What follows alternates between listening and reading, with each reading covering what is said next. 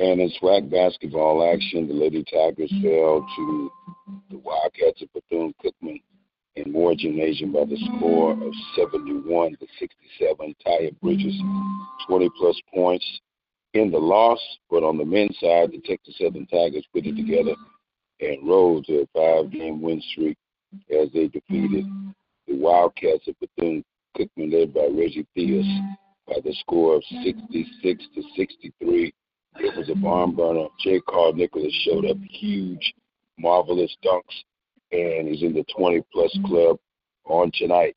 Next game for the Texas Southern Tigers will take on Grambling State. Maroon out, the alumni affair. For more information, visit www.tsusports.com. We've got room on the Tiger train just for you. Reported for Morning Vibes with Chillerville Smith and Friends. This is a production of KTSU Sports.